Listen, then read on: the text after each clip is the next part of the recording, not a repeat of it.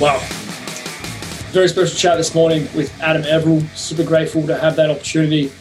He's getting out there and making change in one of the places that most people would be quite fearful to go to. Papua New Guinea has a very war-torn and challenged history and present, and Adam is getting out there on the ground and making a difference.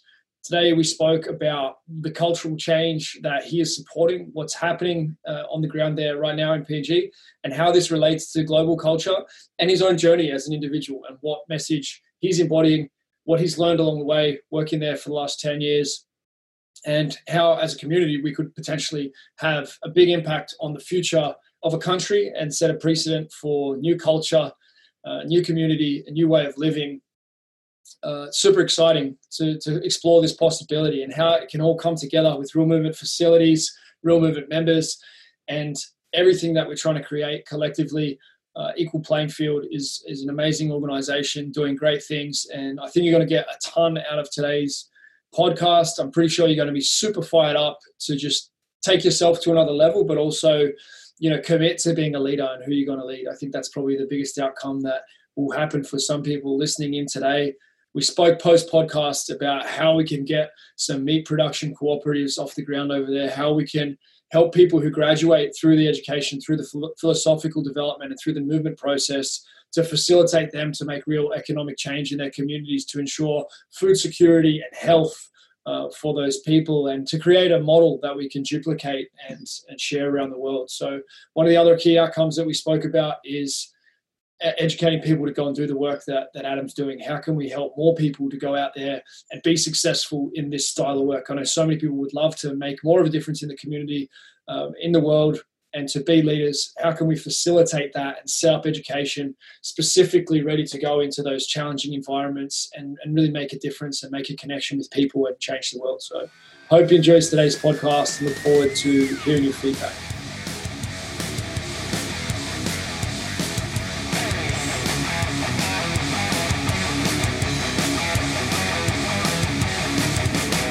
Today with Adam Averill, who's working with Equal Playing Field and Generation Found, primarily working out of PNG, but with potential to really have an impact on lots of different parts of the world. Super excited for this chat today. How did you end up working in PNG? Right, thanks for having me, Keegs. So PNG was just one of these weird serendipitous things. I was studying Papua New Guinea at the time, and I was invited to represent Australia at a youth leadership conference in India. And there was all these awesome people doing great stuff around the world, and I had no current project, and I felt like a bit of a fucking loser, to be honest. There was just young, absolute legends like, working in medicine, working in leadership, education, all sorts of different things. And I kind of looked at all of them and wanted to be like them. So I happened to meet someone from Papua New Guinea there who would become my co-founder, Jackie Joseph. And I just said, we should do something. I was 23, I think. When you think you can sort of save the world with a project here and there. Yeah. And that was kind of it. I'd never even been there. So I said, let's do something. And then I did a little bit of research and then raised $4,000 in Wollongong, my hometown, with a concert. Little band called Sticky Fingers before they were big. And put a backpack on and that's all she wrote. We went from a backpack to, a couple of offices and a ton of staff and working with, over 10,000 people and So how long have you been working at it now? How old are you now? I am 33 in January. So that is, I think it's coming up to 9, it'll be 9 years next year. So 8.5 years. So since my son was 1, started it before he was 1, I think. Yeah. So it does, I guess, probably take some time to get momentum. How were those first couple of years compared to where you're at now?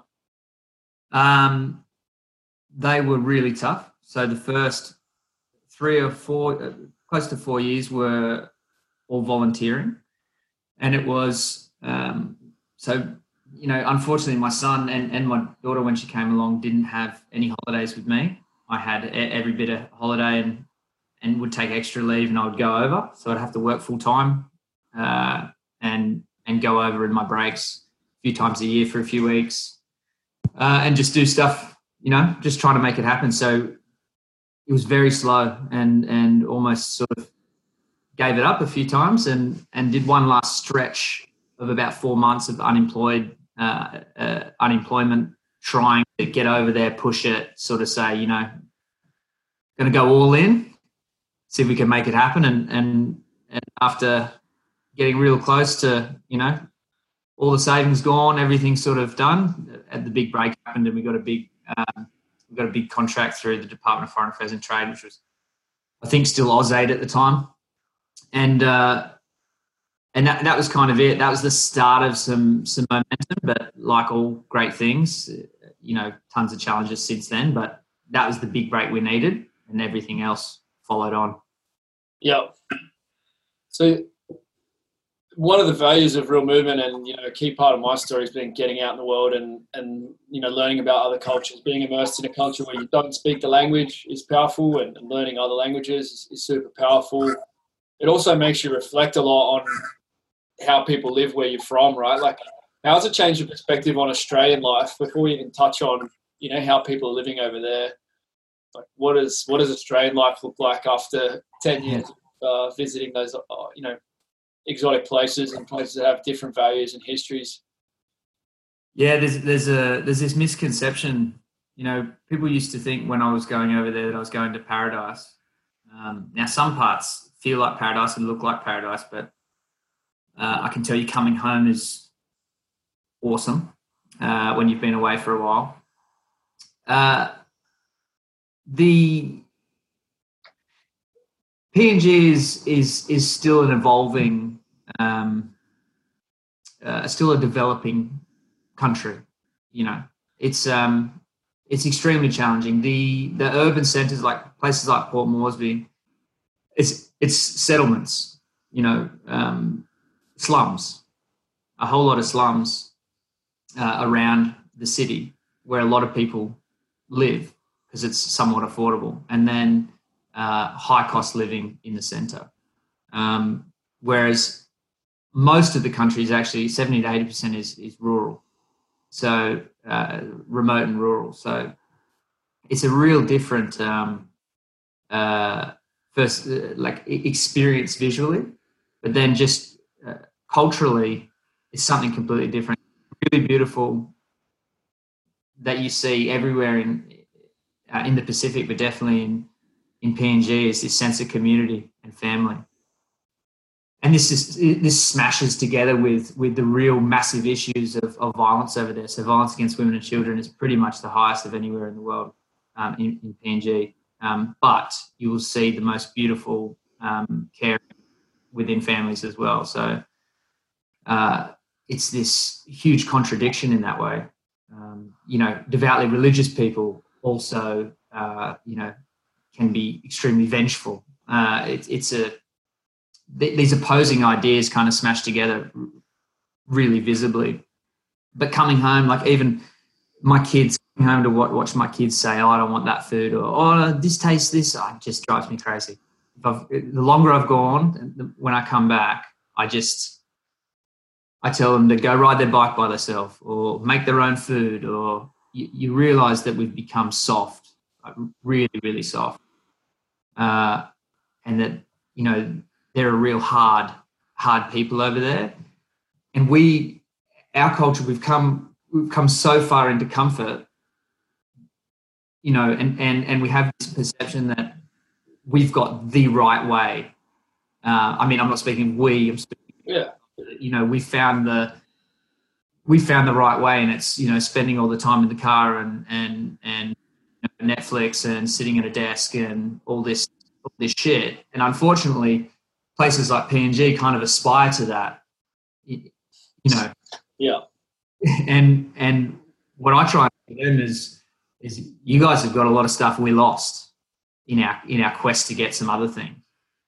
So there's a magic in the in-between. So I try and take the good stuff from over there and the good stuff from here and find a way to bring it together. How has it changed you, do you feel, seeing that hard living and contrasting that against, who you were growing up and the environment you grew up in? How has it changed you? I think it's changed me more lately. So I've been doing it for years. But when I started EPF, we used to be called Rugby League Against Violence, which Keegan told me very early on, that's a bad name. And I said, you bastard. But he was right. Equal Playing Field is a way better name. But in the beginning, I was a heavy man. Carried most of it around my guts. I was vegetarian, vegan for a period. Terrible back pain. Just really not in a good place mentally. Like not in a great place. A lot of drinking. Not in a good place in my relationship, and the work over there didn't really help it. It was sort of like my Band-Aid, I guess, a little bit. But only really in recent times, actually, when I've started to focus a lot more internally and take responsibility for myself a lot more, have I really reaped the benefits from those interactions even more. I got a lot from it the whole way along, but it was almost like I would see it as this, almost like as a burden, as something I had to do to purify myself or something, like this is what I'm meant to do. I'm supposed to be over there helping people. But I would take so much resentment from it, I think. Yeah. And, but now it's harder than ever now. I do more time over there than I ever have. And more challenging things, but it gives me more. Yeah. So it's changed me. I think the change has largely been the looking inwards, and that's allowed me to then take the lessons in. For me, I'm still not a religious man, but I started in the last probably 18 months, especially since going to Bougainville.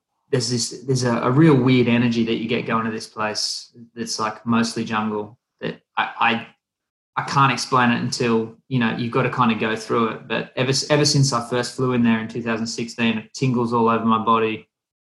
And if you talk to foreigners that go there, they'll tell you the same sort of thing. It's a real odd sort of feeling.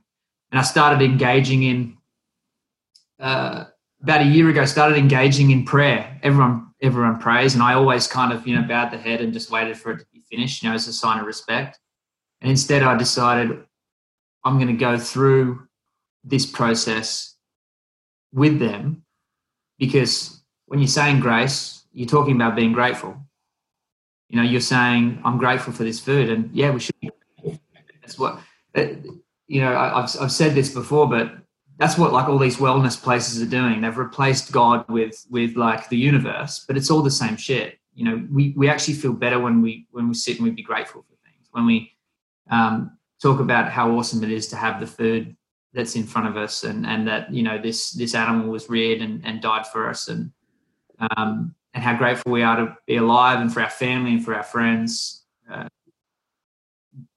So I've looked for, I guess, some of the universal truths that kind of give us purpose and give us meaning and help us get through what for everyone is a really hard life most of the time. Doesn't matter if you're there or here. It's this relative kind of, it's all relative, but you see the same struggles in different ways wherever you go. And there seems to be kind of some universal ways to combat that, including, of course. Yeah. I think we have that mutual friend in Aaron Tate, and it's the discussion that I had with him a number of times, that he was getting out and building economic projects in Bangladesh, and I think he did some stuff in PNG and around the world. And he kind of always felt like Australians were spoiled for opportunity. There's no real need to help out Australians because there's so much opportunity here. It's, we need to go to these places where there isn't as much opportunity and help those people. But yeah, I think the struggle is just as real. And yeah, I love the way that that's turned into a more of an internal challenge, your ability to affect change being, proportional to your own journey. And I think it's a valuable journey that you're going on now with, taking on some of your own struggles. And I want to touch on some of the things you've been doing recently to challenge yourself and harden yourself, as you like to say, kind of the David Goggins kind of language. But can you touch a little bit on the nutrition over there and veganism in Papua New Guinea and Bougainville? Like, what's the take on nutrition? What do they love? How do they survive? Did I hear you say veganism in Bougainville? No, that's not real. That's not a thing. There wouldn't be one vegan in Bougainville.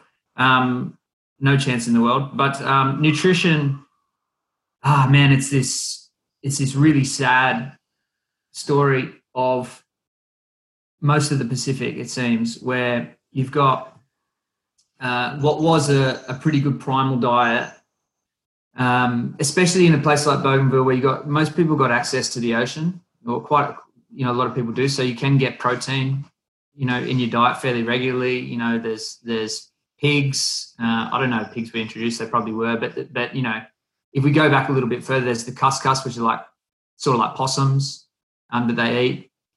But a lot of seafood and heaps of root vegetables, greens. There's enough to really sustain, plenty of fruit, sustain people. And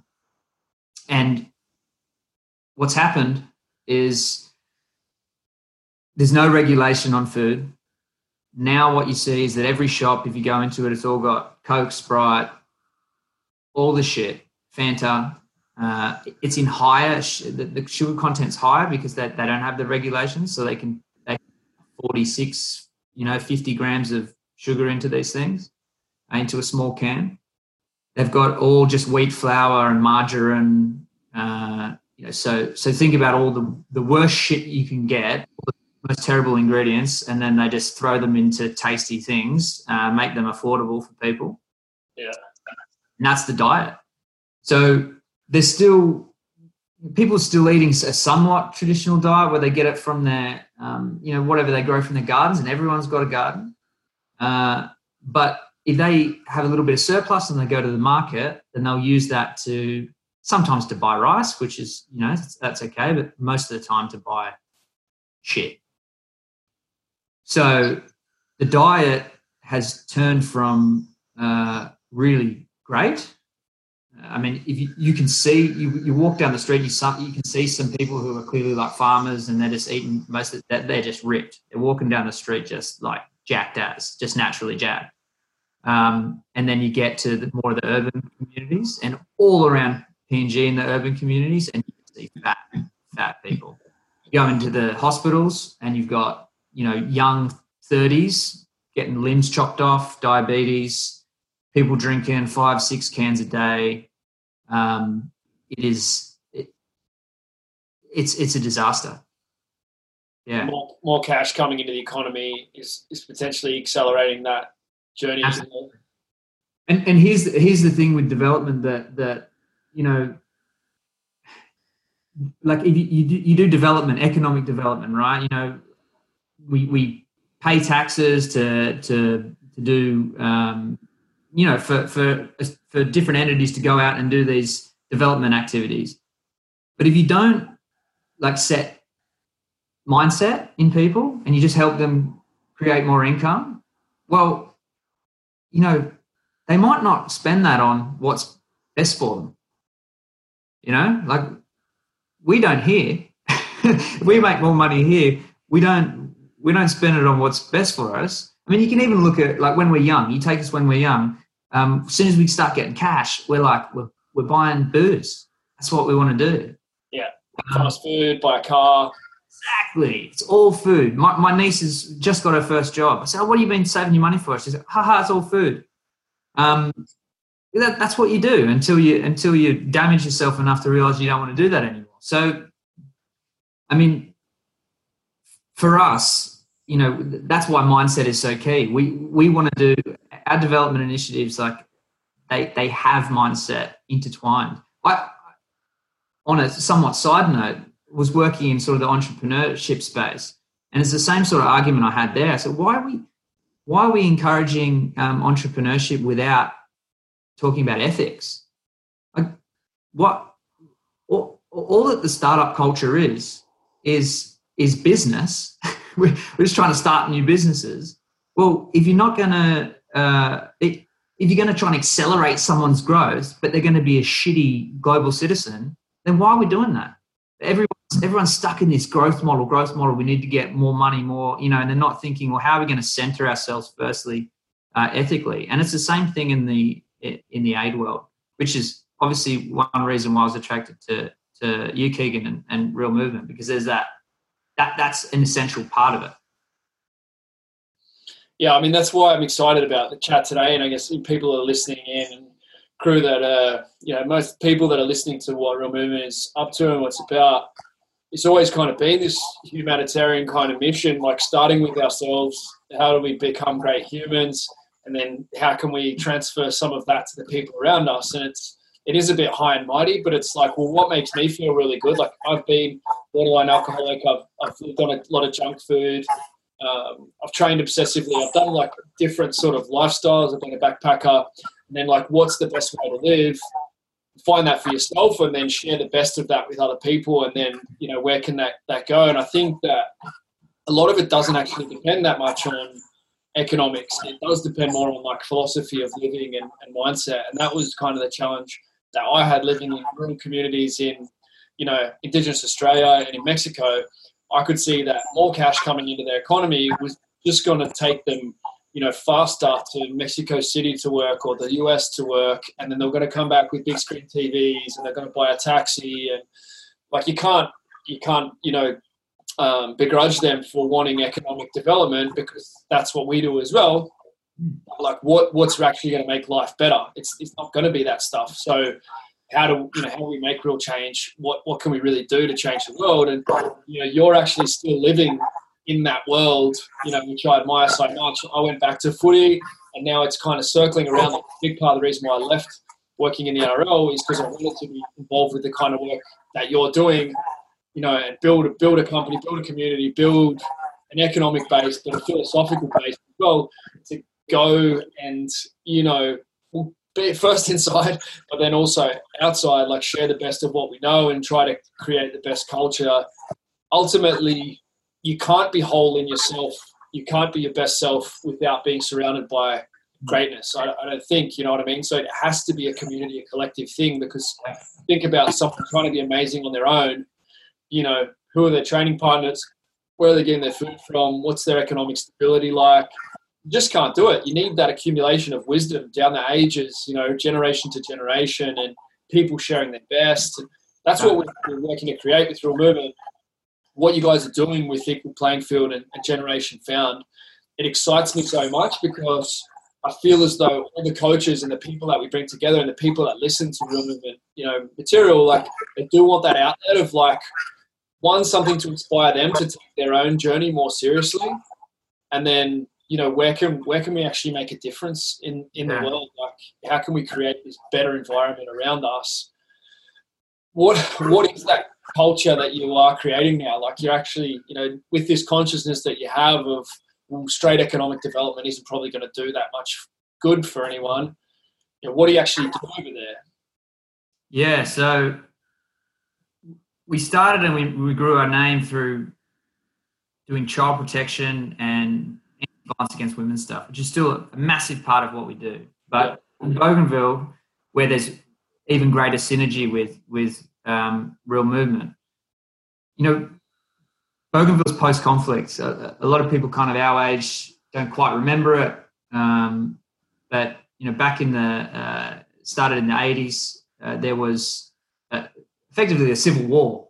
It was the Papua New Guinean Defence Force against the Bougainville Resistance Forces. And over 10,000 people were killed.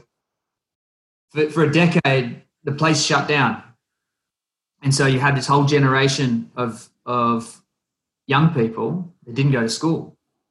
Not only did the conflict go for 10 years, but then you got to think the rebuild, schools aren't up and going. So they just missed. A lot of people just missed all of this personal development that comes from school, hanging out with your friends, normal life, normal family life. Being in a war zone can't be a flourishing environment, is it? If you're worried about soldiers and your own parents, what they have to do, and exactly.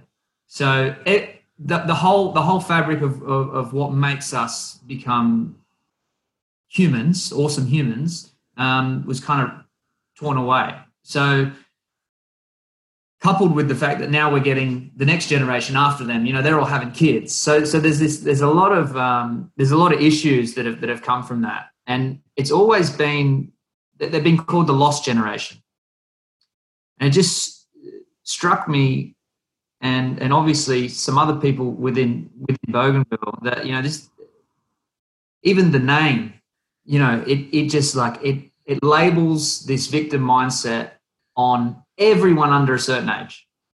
Like, you're the lost generation.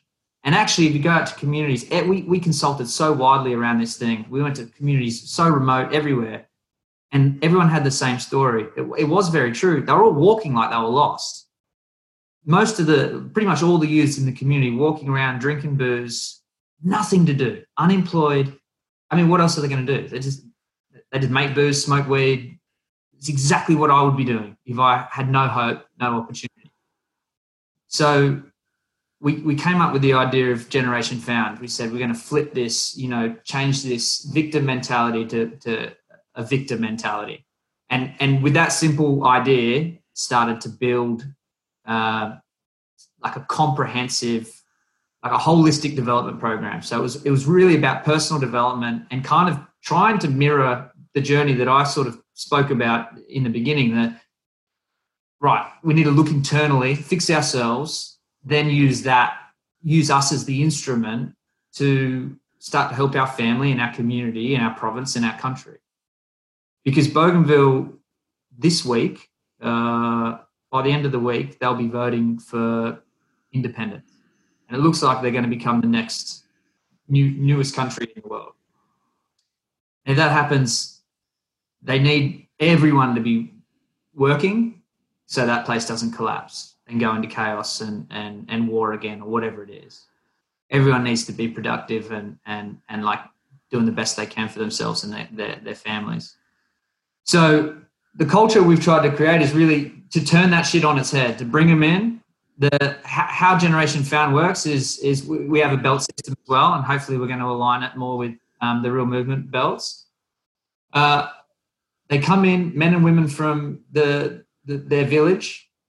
They form a team, and we start with breathing. So we do like Wim Hof right now, but it can be any kind of mindfulness work or breath work. Then we do stretching, so mobility. Then we do like an education component. So it could be on, starts with personal responsibility, like just looking after yourself, that idea. Health, nutrition, like looking at sugar, looking at alcohol, the effects that they have, how to communicate to people, teamwork, responsibility for others in your community, something new each week. Then they do something like a physical, like strength and conditioning, mostly body weight exercises. Trav from Train, Recover, Perform. Did I say that right? Yep. Yeah, Travis, Real Movement, Travis. Did all the sessions for our first phase.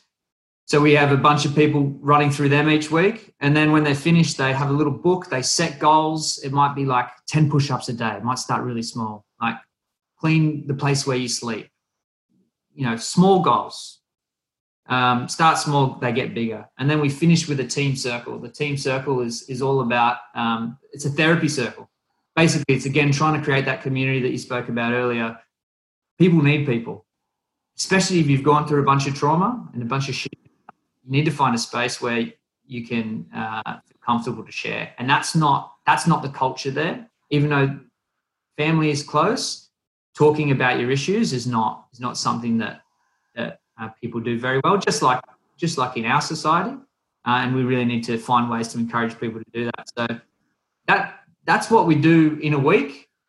So we have seasons. And then now the system going forward will be that people will be, they'll have baseline testing and they'll be tested every month, and they'll be trying to reach these these belts, again, just like the real movement system. So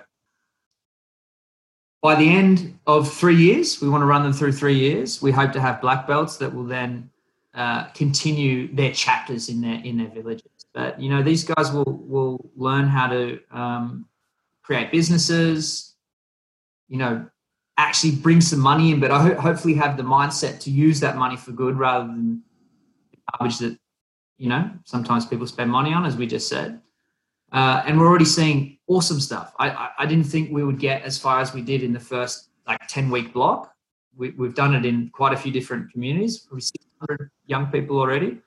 We've had people start peanut farms. We've had people start cooperatives where they go out and all the single mothers, all the orphan, all the widowed mothers, they help them with whatever stuff on their plot, as part of their way to give back. Just clearing the sides of the roads in their community, clearing up the rubbish. We got people who walk 5 hours just to come to the session and 5 hours home and then deliver it to people in their community. They're so hungry to be told that they have hope and opportunity and that they can do it, that if you just give them a little bit and you mix it with this physical stuff, and, it's like for all of us, like when you first started getting into breath work or starting to understand the power that you have in your mind, you get, it's infectious, you want to keep coming back and you want to be involved. So it's exactly what's happening with these young people. And I say young people, but they're 18 to 35. We really see it as we have big ideas for it. We really see it as the thing, or one of the really big things that can change the course of the country if it becomes a country. Just very active, motivated young people, the next leaders, the next generation, who would have otherwise been the ones walking around, drinking, smoking. Yeah. Yeah, and I think it's important to acknowledge our own potential to be that person as well. I think we spoke about yesterday that we both feel like we had phases where we were that person, directionless, just using substances to escape reality. And, I think the same things that are going on there are going on here and everywhere. And I feel like the solutions that you're putting together are universal solutions. And so that's, I guess, part of my motivation for the call today is a call to action to anyone who's listening to this of well, there is a path here. There is a path here to make a difference in the world. Yeah. We are going to call on you to change yourself, but you don't have to be perfect before you start. I know I wasn't perfect when I started Real Movement, and I'm still very far from it. You're going through your personal journey, and I want to share more and speak more about, where you're at right now with how you're shaping yourself into the leader that you want to be able to influence these other leaders to lead a country. You know what I mean? But the parallels that exist here, when you decide you're going to be that leader for another community, whether it's someone listening to this who's I want to work with kids and I want to speak at schools. I'm speaking with Ryan Talbot. Speaking with him today. He's one of the top speed coaches for youth athletes in Australia, and he has a lot of crossover with kind of ATG philosophy and mentality, and he's having kids break national records and on all sorts of stuff. And he's talking to me about parenting and about how we can be better parents. Yeah. And, that's something that's ever present for us as well. Once you've got kids, it's they're a reflection of you, and that's, a challenge and opportunity. But across every sector of society, we lack leadership, we lack philosophy. I think the decision to become a leader at the level you're at, wherever you're at right now, if you decide I'm going to lead people towards better, and then you have to, close the gap on where's the gap between where I am at right now and where I need to be. So do I need to start saving some money? Do I need to start eating better? Do I need to start, a movement practice? And I feel as though the decision to be a leader actually and embody the message that you would like to share is actually, it's key, and it needs to come almost before the action. And Yeah, it sounds us about like people like, well, I'll fix myself and then I'll start helping others. But it's like, no, you won't. You never help anyone with that mentality. Like you need to start helping others, and then that'll help you pull your shit together, because you won't want to be a hypocrite. You will want to be a strong leader. You will want to turn up and not be way behind your students, or you want to be able to lead. What is it at the moment that you're embodying, Adam? Like, what changes are you making with yourself? Like, you reached out to Real Movement finally after a bunch of years of like, well, maybe I should connect up with this community on a personal level, and things that you might want to do in Australia. There's a lot of potential synergies between, what you're creating. You're already working with Travis Roach there in Wollongong. What are you doing with your personal journey at the moment, and how do you think that's going to impact, the future of Equal Playing Field? Yeah. I mean, just to go back on what you said, I think there's so much potential everywhere to do good, especially here in Australia. I smoked weed for the first time when I was 12. I smoked meth for the first time when I was 15. And had a pretty good go at it as well. I like so many things I could have been saved from with a great mentor, or the right kind of education, or the right kind of inspiration. I'm glad that I went through the process, because it's made me who I am. But I was lucky to come out of that. I ended up in a hospital bed a couple of times. One of the important to acknowledge that a lot of people don't get through that phase, and exactly, it doesn't have to be that way. I think sometimes people will be like, well, would you have it any other way? And you probably wouldn't for yourself, but it doesn't have to be that way. People don't have to go so low, and we all got mates that have committed suicide and that sort of thing. And it's just like, don't think, oh, well, I just have to let people go really low. Like that's yeah, exactly. Yeah, I mean, I said it to you earlier that I'm looking up at the mountain where I lost a friend. So, we've got enough challenges. we can help these young people. They're going to go through plenty of challenges with children and partners and everything. So we don't have to. We're not protecting everyone from everything, but we can do better. So the changes for me personally, as I said, I used to be a fatty. My diet wasn't great.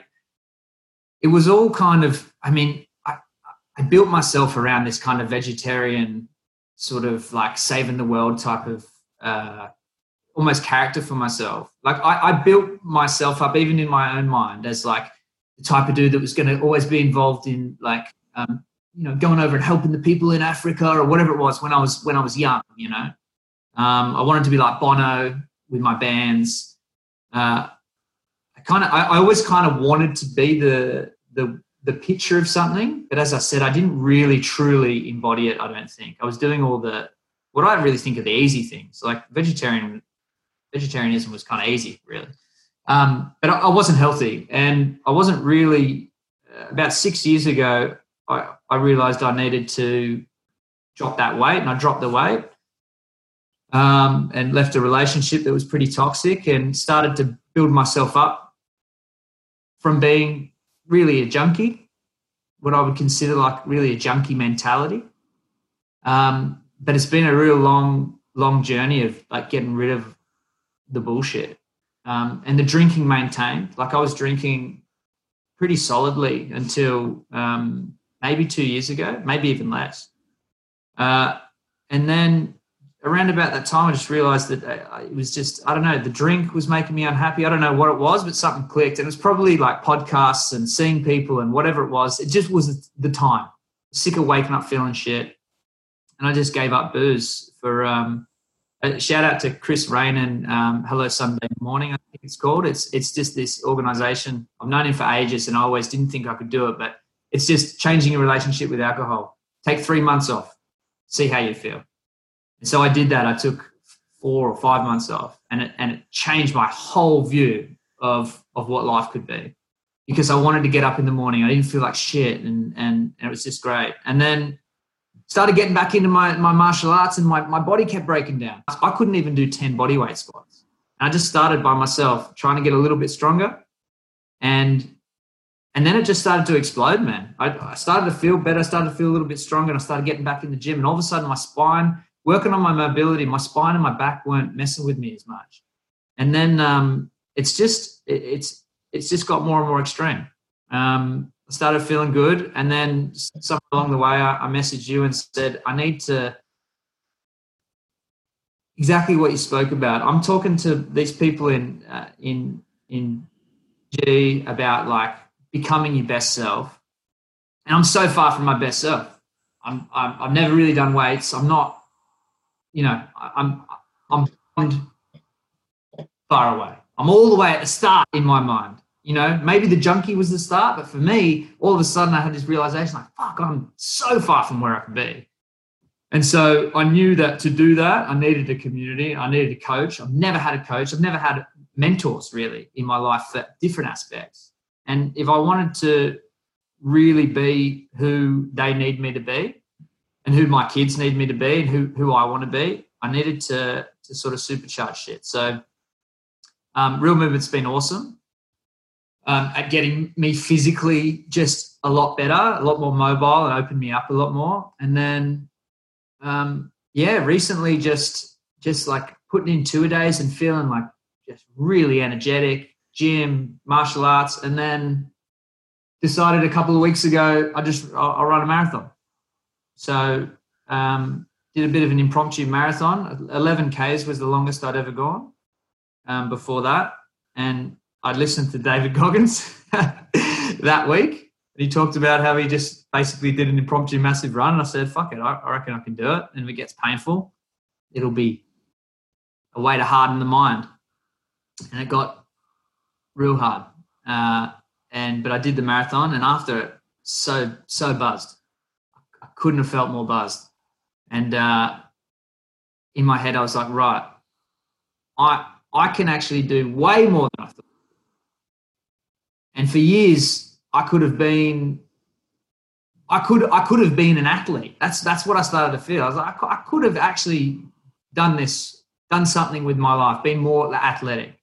And then it's not too late, and I can do some crazy shit and make my body feel awesome. So ran up a mountain, a big mountain, 6 days after that, and started to think I could do something pretty major. So the plan that I spoke to you yesterday is I plan to train to run Kokoda in a day, because we really need to raise some money. I keep grinding for equal playing field, and we keep getting into these positions. I've told you about this, where like I got to lay off some people right now. Even personally, I haven't been paid in a couple of months. We constantly run the risk of this certain office closing in Bougainville, and it's the place with most need.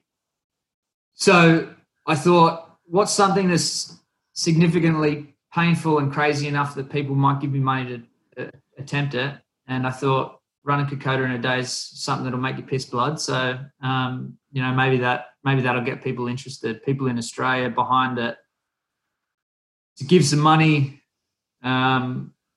just so we can do some good stuff. And I think, if I can be, if I can be the catalyst for that physically, instead of just the one sitting behind the desk and being over there, if I can sort of embody that struggle in a day, if I can show them the pain that you go through when you're trying to make something like this survive, and trying to keep people's families fed, then maybe we can get the kind of money in that we need to keep that office going and thriving. Yeah. What's the distance on the run? 96 Ks. And what's the elevation? Over 6,000. Yeah, the highest peak is 2,500. Yeah. So it's pretty significant. Pretty, like it's a double marathon, more than a double marathon, but across what's considered some of the harshest terrain. Yeah. So it made more difficult by the fact that I've never been a runner. My brother was a champion long distance runner, really. and I hated long distance. I never ran more than the 800, I don't think. But yeah, I don't know. It's going to be good.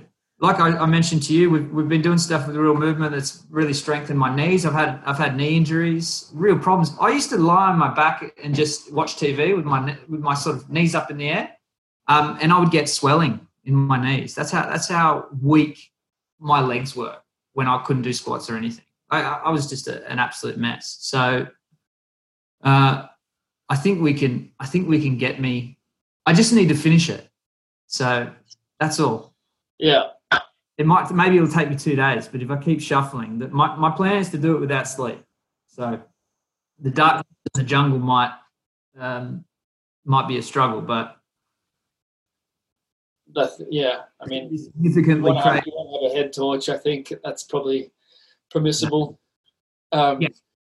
I think it brings together the ATG stuff as well, which has been a huge part of Real Movement, and obviously for yourself with the influence around your training and that sort of thing, and that feeling of like, well, injuries don't have to be the thing that holds us back. Like in the past, I would have been really fearful for your knees and your Achilles and all that sort of stuff of like, can you is this even possible and how's it going to look? And when you listen to David Goggins and stuff, I think that he would have been a lot better off had he had the training programs and stuff that we talk about now, and he probably still he talks a lot about stretching now and how the impact that had. If range of strength or strength through length was introduced to him during those years, I'm sure he would have avoided some of those challenges. And maybe he thinks, well, I don't want to avoid the challenges, but he still would have had those epic journeys and probably just would have gone further and faster and had even more impact. You know what I mean? Like, I don't think we don't want to be stupid for the sake of, bringing challenges on ourselves. Like, we want to be capable and confident so that we can go further and faster. I think, Ben Patrick, we had a call with him this morning. We do our coaches calls with him on a weekly basis. Absolutely, phenomenal information. And that probably gives me more confidence that, working together, Ben, I feel as though you're a really good chance of holding yourself together and getting yourself to a point. And, that's what we were talking about before. Like, you're going to go up Mount Kira today, to a mountain that obviously holds a lot of significance for you there in Wollongong. If you can keep building your strength base and you've got that burning desire and you've set that target for yourself, exactly what we were talking about, people need targets. Humans need targets. Yeah. I start to think about, like, is it right to be imposing equal playing field or Real Movement values on these people? They've got their own traditional cultures and they've done things in their own way. Like, is this a good thing? But it's not a question of what in culture it's not a question of will they live by their traditional cultures or not. It's will they live by the worst of Western culture and the worst of the indoctrination that will arrive from Western media, TVs and all that stuff, or will they have this way? You know what I mean? And I feel as though humans are humans. Humans need goals. Humans need to be excited about something. And you've said already, it's already transferring into economic action. Like there needs to be an economic component to Real Movement. It's something that I've been chatting a lot about with guys like Richard Everson and Dylan Freed. They're talking about, we need to be investing in precious metals and having our own financial security more well established. If these people, we can help them have more economic security, which I know is part of the next phase. But it's like, first, build yourself, commit to being a leader. Yeah.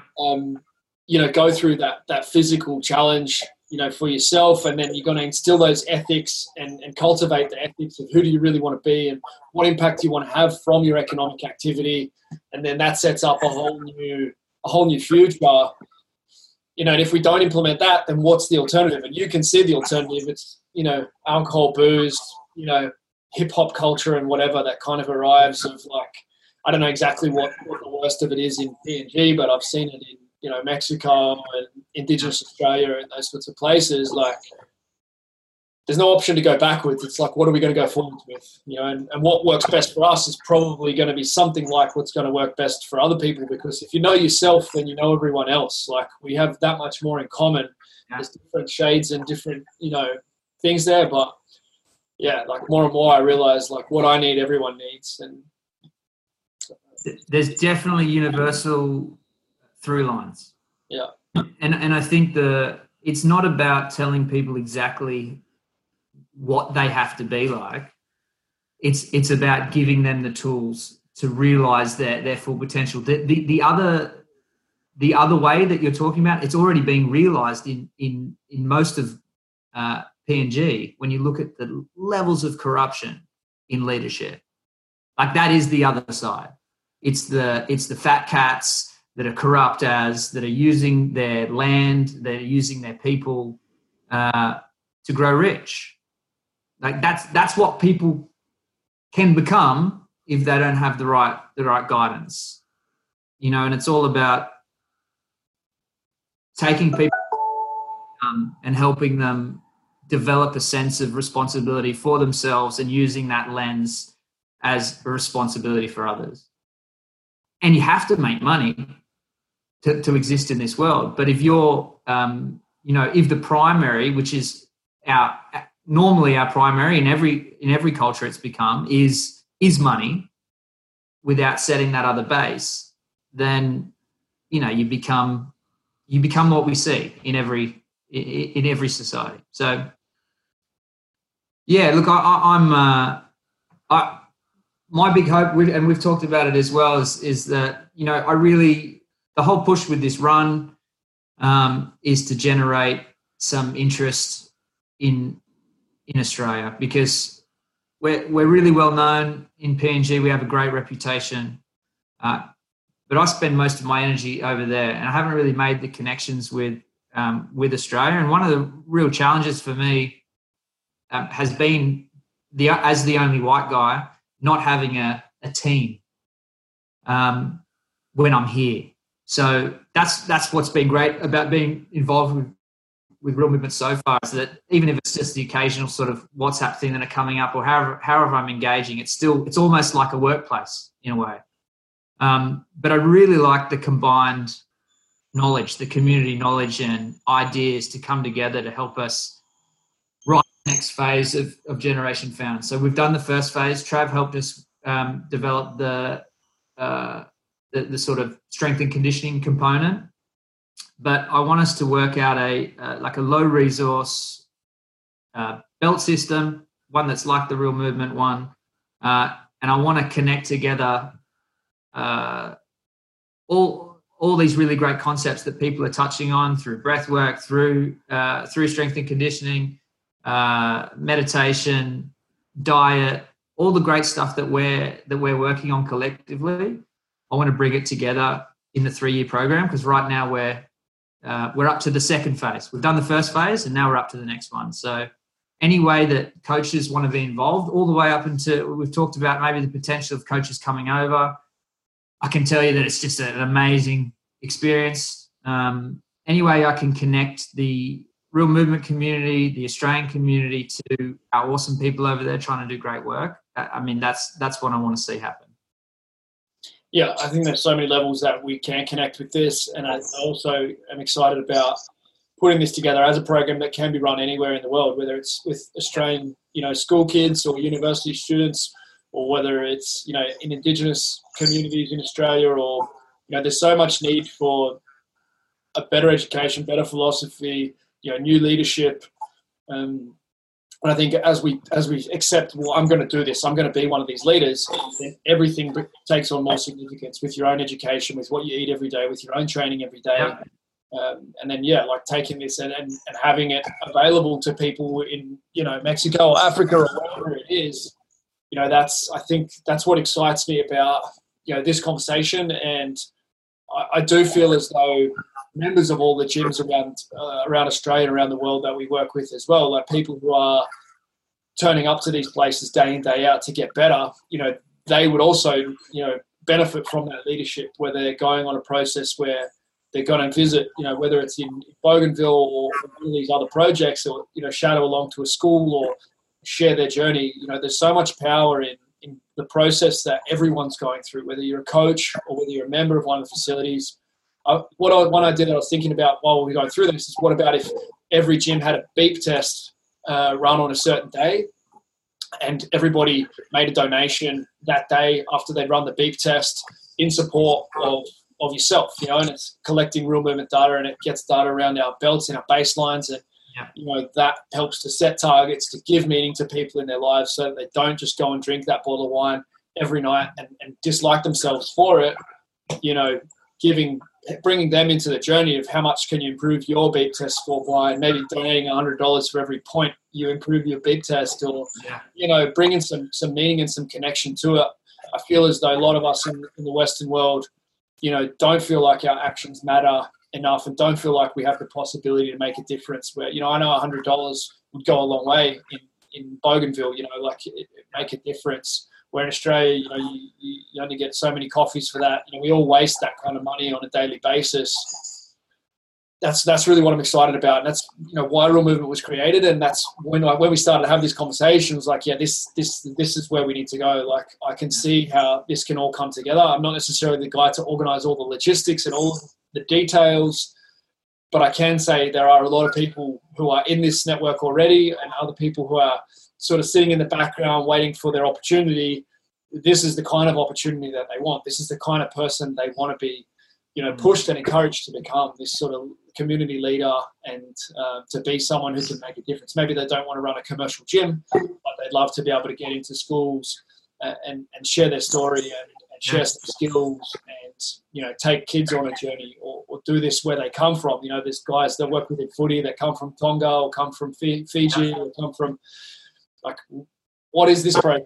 How can we do it? What does it look like? And you're already doing it. You're on the ground. You're seeing some amazing results and stories, with what you're doing already. So, how can we get behind this more? How can we connect to it more? And I feel like what you're doing, and what Dylan Free's doing in disability services, and what Lyndon's doing in opioid and drug addiction awareness, and then Ben Patrick, rebuilding bodies, but he's got a huge humanitarian side to what he's creating, and he's creating an army and tribe of supporters of what he does as well. How can we bring this stuff together and really make an impact on the world? That's what excites me, and it's a big challenge. There are a lot of moving parts. There are a lot of economic interests and egos, and it's not going to be something that's simple. But what else would we give our lives to? Can you think of a more worthy thing to be focused on, day in, day out? I haven't found one yet. I haven't found a more worthy ideal, so yeah. Yeah, I guess that's what I would encourage anyone that's listening. What's the most important impact that you could have on the world? What excites you the most? And then build towards it. And as you solve it, reevaluate and look again. How are you going to serve? How could you most serve the world? And I think you'll find a lot more meaning in your own journey, and you'll overcome some of your own weakness and vices. I know that this year has been huge for me, getting back into, I've got nearly 100 students again with Real Movement versus having none pretty much in 2018. It makes me a better human. It challenges me. I read more, I train better, I eat better, I think better. We all need that, and everybody needs that. So how can you be a better student? I just wrote to Ben Patrick this morning. I need to be a better student of your work. This is what I want to do. How do we make a plan around this? I'm constantly fighting to be a better student, and also to be a better leader. So commit to being a leader, commit to being a better student, and put that direction in the area that you feel is most worthy. Whether it's working with young women or elderly people. We have some guys working in nursing homes now. That's super worthy work. If it is getting out to the most remote parts of the world and offering, possibilities, solutions, light, just something exciting, something motivating, let's do this stuff. Let's make change, make an impact. I think that's what I want to finish with today. But Adam, what are you looking for? What are your final thoughts here? Yeah, just connection. So whoever's already doing great stuff in communities, I know actually everyone who's a coach of any sort is already doing this. People involved in Real Movement, they all seem to be have the same sort of ethos, and that's even if it's just the joy that they get from people getting gains in the gym, it's about those people getting stronger and the well-being that creates. So whoever is interested and wants to be connected with the equal playing field story, whether it's to raise money at their gym or to find out a way they can be a facilitator or to grab the content that we already have. And if they think they can do it in communities that are needy, let's just start the conversation. I'm happy to talk to anyone and everyone. And, you know, I've got a wealth of experience in international community development. So, you know, if you really want to do something in your community, I'm there for advice. It doesn't have to even be exactly equal playing field. If you have an Indigenous community that you want to work with, or the community down the road, or whoever, and you want to try to attract a small grant and you want some advice, for me, equal playing field is how I do my work, and maybe we'll connect in that way. But if you just want some guidance and some support to create that sort of community impact outside of your gym or in addition to your gym, just connect with me. I thrive off those conversations and helping people make change. Even if it's just I can sprinkle a little bit of magic on something, or, you know, read over a grant application if I've got the time, or I just, like you said, I feel better when I'm helping people. That's what helps me thrive. I become a worse person when I'm not doing this stuff. I'm not as happy. So it's kind of selfish. So let me help you do great things, and hopefully you want to help me do great things. And I just want to create that connection. You talked about getting better. That's one of our principles for Generation Found.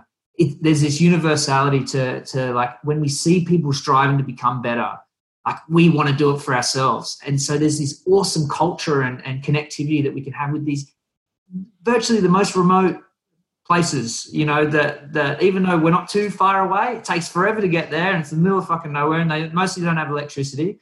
But you could turn up there like I do in a couple of weeks. You could walk into a Generation Found community and they'll be doing burpees and fucking push-ups, and they'll be doing all sorts of shit that you understand. They'll be doing, you know, sitting doing Wim Hof and doing mobility, and you'll be like, oh shit, this is the stuff I do in real movement. You know, it's a beautiful thing. So connect with me, and let's start the idea flow. Me and Keegan are going to work on some things. But yeah, I want to build this out to be the world class, the very best in development interventions that use fitness and sport. I don't want it to just be another thing. I want this to be something that can be replicated, that can be changed to context, but that we can do in Australia, that we can do in Indigenous Australia, that we can do in Samoa, Tonga, PNG, Mexico. That any new coach can pick it up and say, I want to do something for the young people in my world. I want to create better leaders. I want to spread the real movement message, and I want to spread the equal playing field message, and fucking get after it. Yeah. If anyone wants to help me train for a fucking ultra marathon that's going to kill me, then, you know, just please, any help you can get. Ben, anyone. Yep. Sorry. New stories, new experiences. You know, that's what's going to change the world for better. New stories, new experiences. We get to choose the stories, get to choose the experiences. Who would you be if you went to Bougainville for 2 weeks? Who would you be when you came back? You know, you can't not change through those experiences. Who would you be if you ran an ultra marathon? Who would you be if you could juggle 5 balls or handstand for 90 seconds? Or, you know, all these experiences, they write a new story. They create a different person, and, you know, choosing that person you want to be, becoming that person for your own sake, but also for the sake of others is what I find to be most exciting, most motivating. So we live in a time of massive, massive opportunity.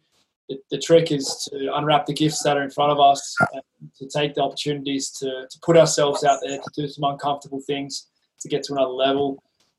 Massive appreciation for the work that you've already done, Adam, and the invitation, you know, for our community and people around the world to connect with what you're doing. And so, yeah, it's great. You're inspiring. I'm very excited for the journey with the run, but everything else that we're talking about and working on here. So it just became another level of concrete today. Let's keep building. Jazz, man. Thanks, bro. Champion.